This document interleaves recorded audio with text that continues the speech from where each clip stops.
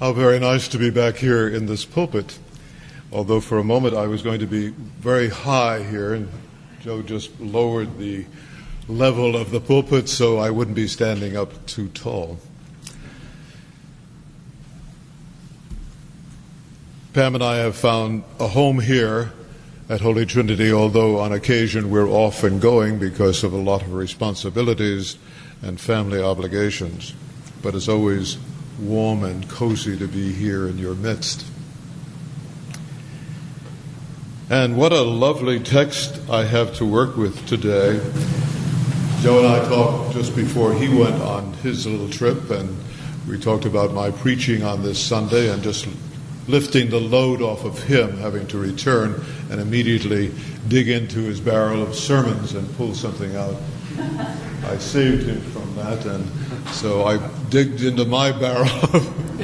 No, I didn't. I dug into my orange file where I keep old sermons for over, I hate to tell you how many years, but I did not draw on a sermon from there. I just read the text and read it again and again, as is my practice.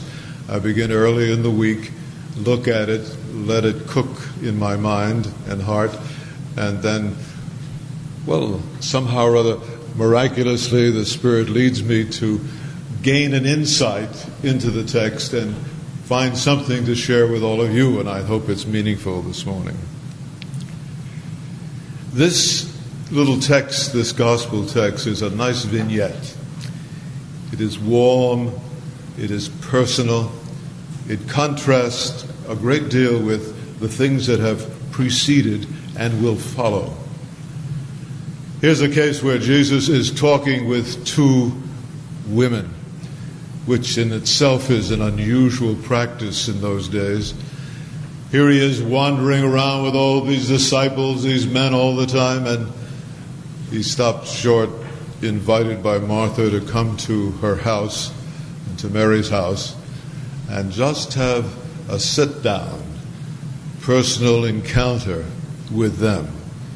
And it is in contrast to the practice all through the early part of this testament. And it is wonderful, really, to think about that. Just sitting down and sharing. Pastors like that, too, amongst their people. I know I did over that ministry of mine. When those days when you're pumping and doing all sorts of things, visiting the hospital, seeing people, writing sermons, etc., and then have the opportunity with an invitation from someone, why don't you drop by for a cup of tea or just a little bit of a chat? And how good that feels to be able to sit down in someone's home, even maybe take off your shoes and have that cup of tea and just talk personally, one-on-one or two-on-one. How nice. And that's what happens here. And that's quite different from what's happening regularly with the text that you've heard in the last weeks.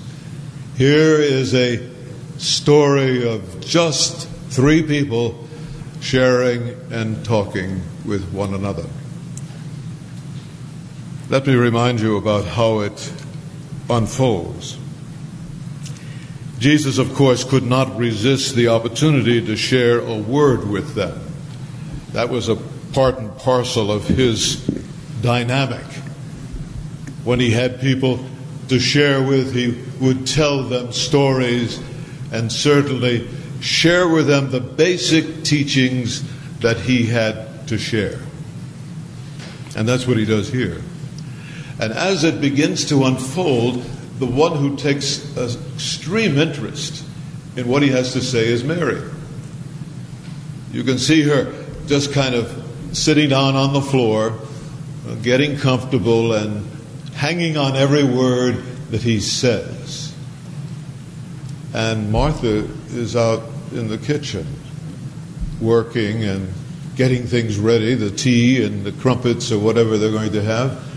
And she gets annoyed about that and says, why is she doing that and why am I not getting any help here?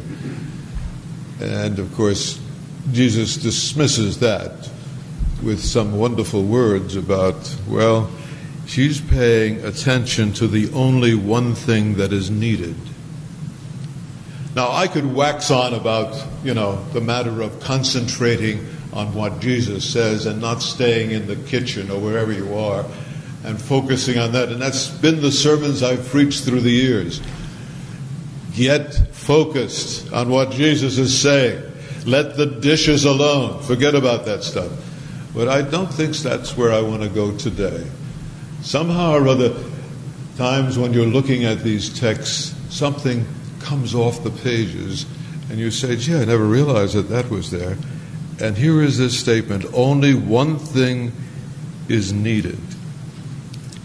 Now, I could have some fun this morning and go throughout all the pews here and confront every one of you individually and say, what is the one thing needed that he's talking about?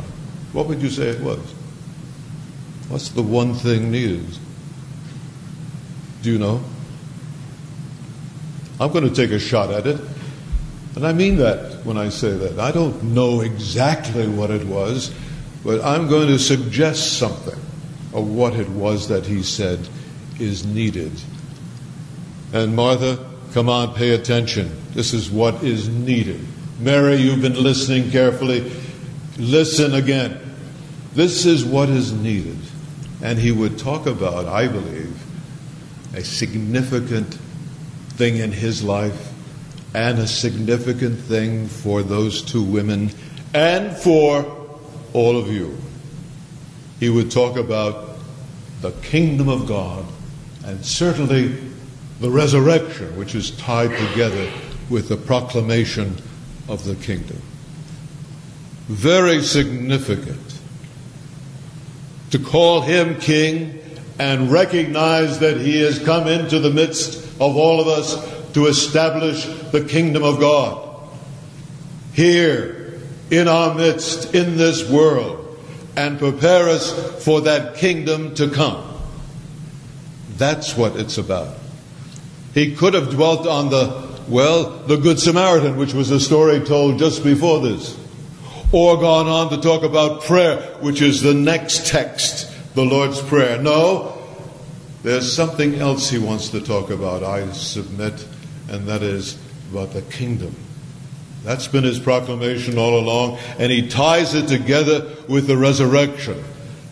He deals with life and death situations with these women and prepares them.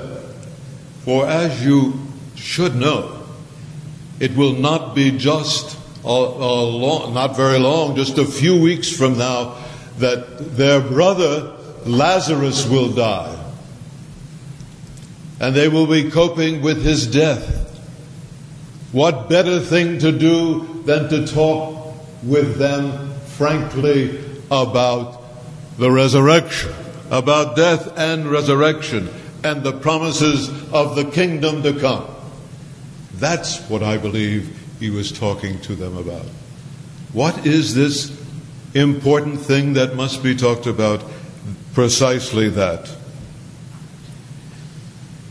And I suggest that that's what we, in our conversations one with another, should also talk about. In my ministry, I would have opportunities to meet with people one-on-one, or a couple of people, or a family. And I don't know that I took every opportunity to talk with them about the basics of the faith. And I missed opportunities. And in some cases, I really regretted it, because it was soon after that they faced some very serious situations, and it would have been helpful for them to have had some preparation, some thought about what might unfold. And so I would suggest that that's what should be done. Now, there's different ways to approach this. Some people, some pastors would approach it with this thrust, and it's one that I'm very uncomfortable with. You must be born again. Have you heard that expression? So when they have you alone and by yourself, and they think they're going to talk about the most important thing in their lives and your life, they're going to be talking about you must be born again. And they come on sometimes very strongly with that. Another technique or approach might be when you have people in conversation is one that I used in ministry years ago, and I'm not sure that was the right approach. A Presbyterian minister in Florida developed a wonderful idea and certainly packed his church with people when he suggested that when you went out and talked with people individually, you began the conversation this way: are you prepared to die tonight? Are you ready to meet your Maker this evening? Well, that's a kind of scare tactic, but it's surprising how effective apparently that was at his church. And he packed them in. I don't approach it that way. Often people come to me because I'm a pastor and have my collar on, and they'll say, where's your church? And I would try to explain where I'm going to church, what I'm up to spiritually. And I explain that, and then I turn the conversation and say, and where are you spiritually?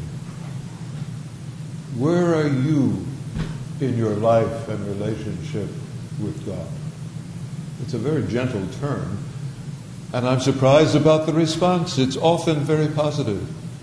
I don't like the answers sometimes. Sometimes, well, I don't have any connection, or I don't believe in God, or I believe in a God, of course, that I have some obvious trouble with. But there is a reaction, and it's an opportunity for one to say, well, that's interesting, let me hear more about that. And then somewhere, somehow, in the conversation, say to them, but this is what I do, and what I believe in, and what I hold to. And in that way, do some sharing. That's what Jesus was doing with these two women. You just sit down, have a cup of tea, or a glass of wine, wherever you may be, and that conversation comes up. I know it does. About church affiliation. Often about your relationship with God. And there's the chance to say something.